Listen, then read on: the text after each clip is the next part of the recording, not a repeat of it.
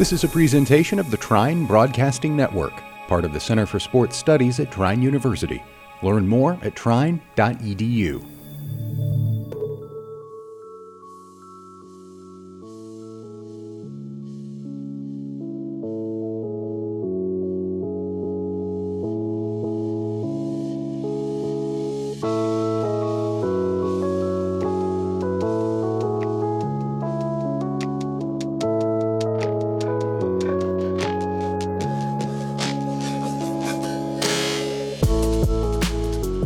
Good morning, ladies and gentlemen, and welcome into, good morning, good afternoon, or good evening, depending on when you're listening. But welcome into another episode of Hack Underground. I am your host, John Kay, and today I am joined by the new head of the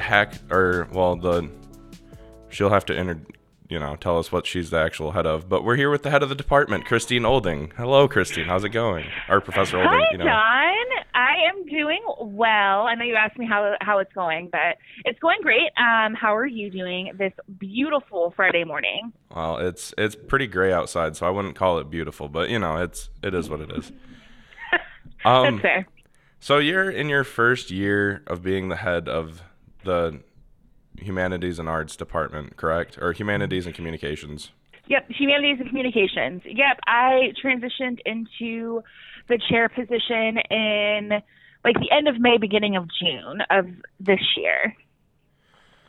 And that's a tall task. I mean, you went from just being, a professor advisor like a lot of professors are on campus to now having that added role. And that's obviously that's a big role to have. You're in charge of a lot of people as a head. So what does being the head of a department kind of entail?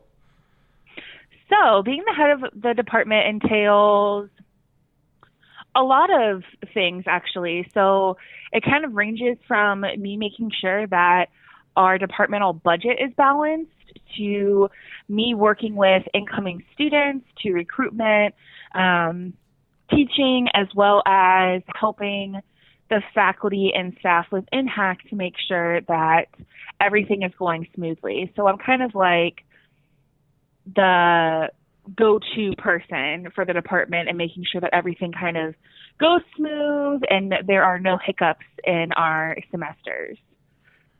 And obviously in a semester where there's a lot of change with, as it's been, well documented, and if you have to be living under a rock not to know about COVID at this point.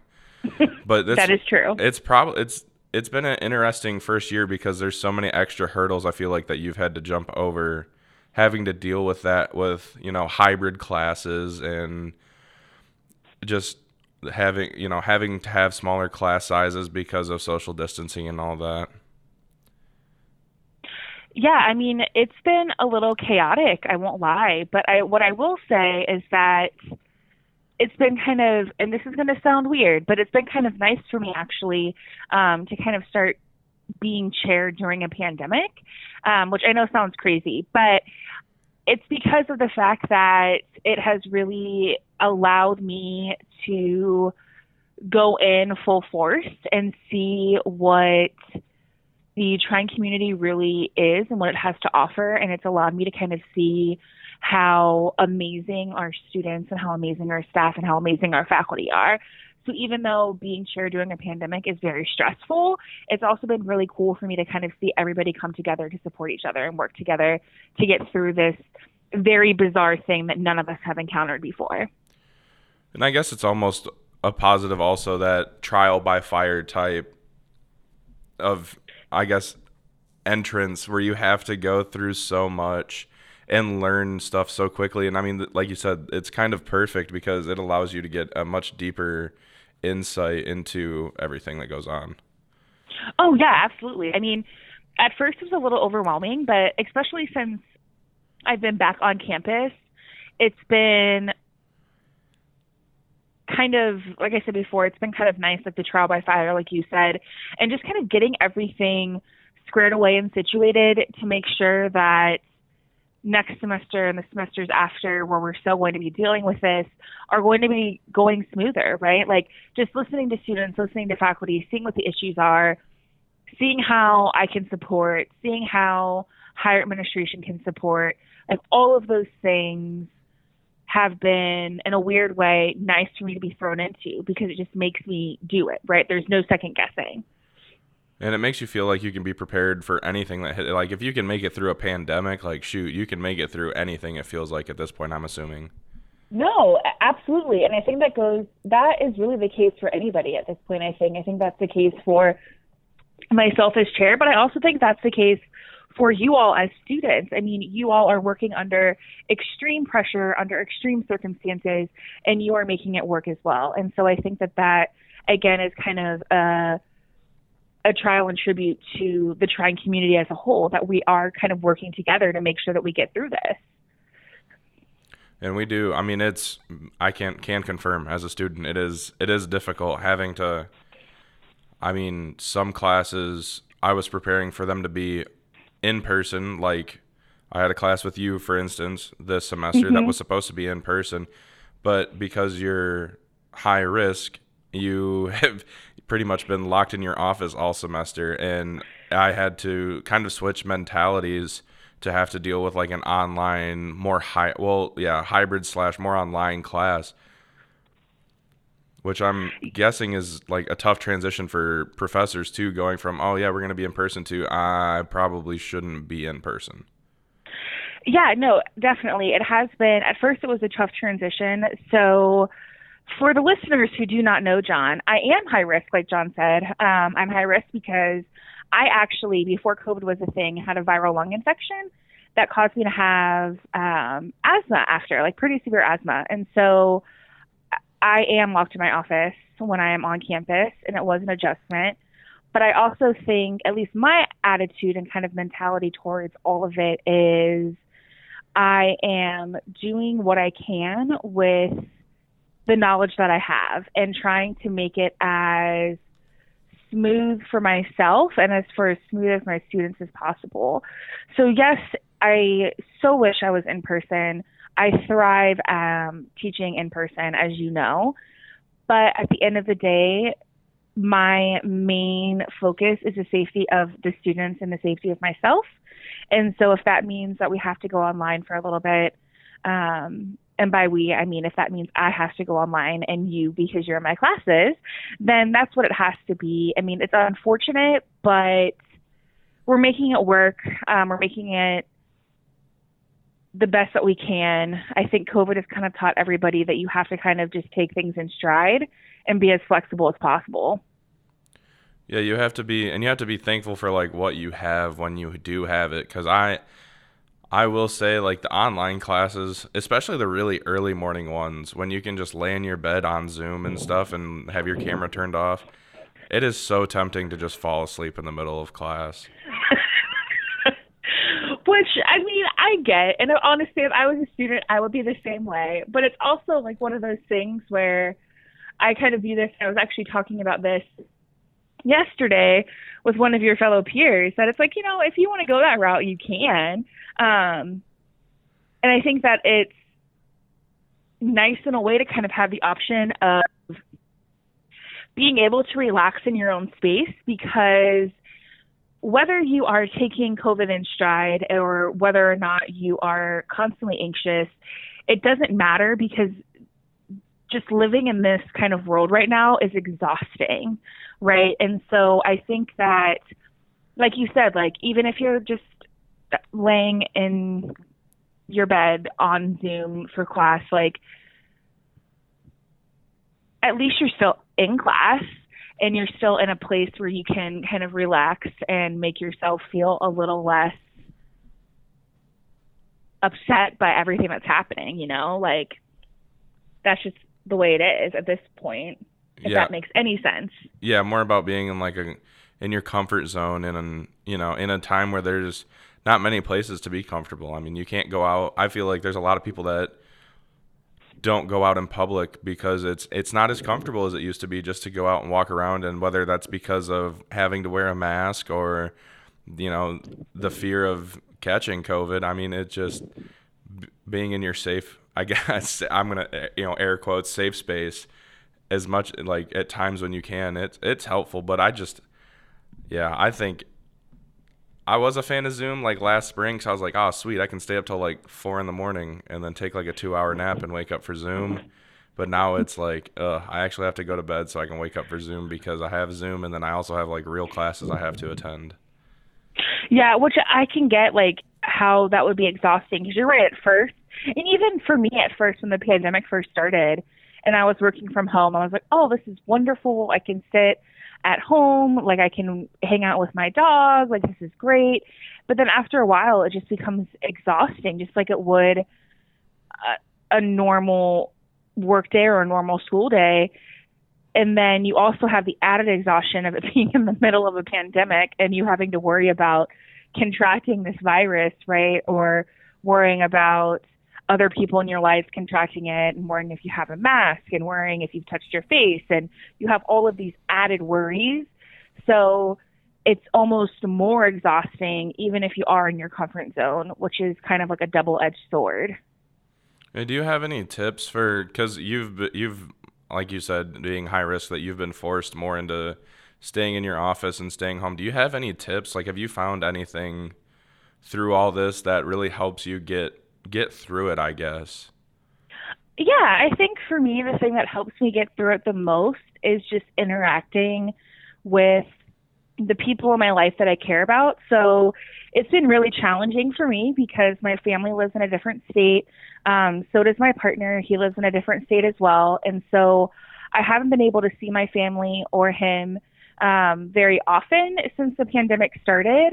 And so something that's kind of really helped me has just been me interacting with them, getting creative on things that we do, whether that be like virtually watching something together, or having, like, I have virtual sessions, like virtual hangout sessions with my family. And then also I have been finding myself actually throwing myself into my own work and kind of planning courses for next semester. So kind of looking forward to things and keeping myself busy has been the most important thing. So it's kind of like I'm forcing myself to maintain those connections and also making sure that I'm doing things that I enjoy so that I don't fall into kind of a funk, right? And so those two things have been the most important aspects of kind of me being forced into a COVID bubble because of my asthma. So you talked a little bit about like planning out courses for next semester. Do you have any, I guess, insider info for what next semester might look like here on campus? Yeah, so as of right now, what I know is that we're going to try to do it as normal as possible. We are looking at trying to make it so that classes are not hybrid, that they're traditional face-to-face. That is our goal. That is our hope. People like myself who do have pre-existing conditions that make them at higher risk are most likely still going to be teaching online, which is a bummer. But that means that students will still might have a couple classes online. If you are, like John, for instance, I know you have a class with me next semester, but that the remainder of your classes will hopefully be traditional face-to-face, which will be awesome and allow people to kind of get back into some semblance of reality and normalcy. And then also with all the sporting events that are coming back, with the MIAA deciding to play all of the sports next spring, mm-hmm. It should be a good. It'll be nice to get back to normal. That's what I feel like everybody's wanted, is that just sense of normalcy. And I don't think people care at this point what normal is. Like, if it's just sports coming back into our living rooms and lives, or if it's being able to go to a majority of face-to-face classes, people are just looking for that sense of normalcy right now. Oh, yeah, absolutely. And I think that as we continue to learn and gather more information about this kind of virus, I think that the more and more back to normal we'll be able to go. And I mean, even next semester with sports kind of coming back, like, they're still going to be taking precautions. Even in face-to-face classes, we're still going to be taking precautions. But like you said, it's that little step towards normalcy that all of us have kind of been longing for since last March. Which seems like a lifetime ago at this point. It doesn't even feel like it's 3/4 of a year or whatever it is. I know. It feels like crazy. So much longer. It does. It feels like it's been it feels like another lifetime ago. And in some ways it has been, right? Like so much has happened in such a short period of time. And I think for all of us, it's hard for us to remember a time before masks and social distancing and an absurd amount of hand sanitizer use. Yeah, the day I don't have to wear a mask somewhere is going to be probably one of the best days of my life. It'll be at least in the top 10 up to this point. No, I feel the same way. Like, I can't wait to not wear a mask anymore. But you know what? We're going to have to do our duty until that day comes. So that day can come. So at least that's what I always tell myself. The days where I'm like, oh, I don't want to put this mask on. It's like, well, I'm not going to have to do this forever. Might as well keep doing it until, you know, things get better. Yeah, just do your little part, because if enough of us do our little parts, then hopefully it'll all add up to something good. Yeah, absolutely. Absolutely, John. I think it definitely will. All right. Do you have any parting words of wisdom as we close this semester out, just before we get out of here? Yeah, I think that my parting words of wisdom are make sure to take care of yourself, both mentally and physically. Make sure that you are doing all things that you can do to make sure that you are safe and those around you are safe, but also make sure that you are allowing yourself to take days of rest when you need them. Like, it's okay to do that. Like We Care Wednesday. Yes, like We Care Wednesday. Absolutely. All right. Thank you so much. Big shout out to Professor Christine Olding, Dr. Olding, head of the department. Professor Olding.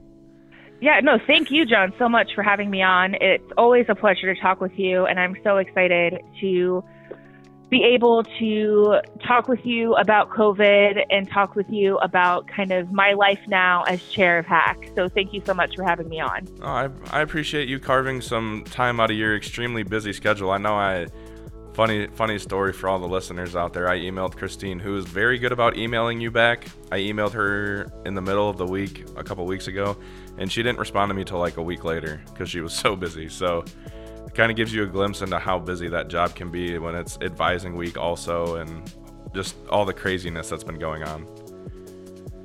Yeah, no, absolutely. This has been a nice break for me, John. So thank you so much. Well, thank you. Make sure to tune in next week. We have another, obviously every podcast right now is special, but we got another special one planned out next week. Keep the guests a surprise for now, and you guys will just have to tune in to find out. Have a good weekend.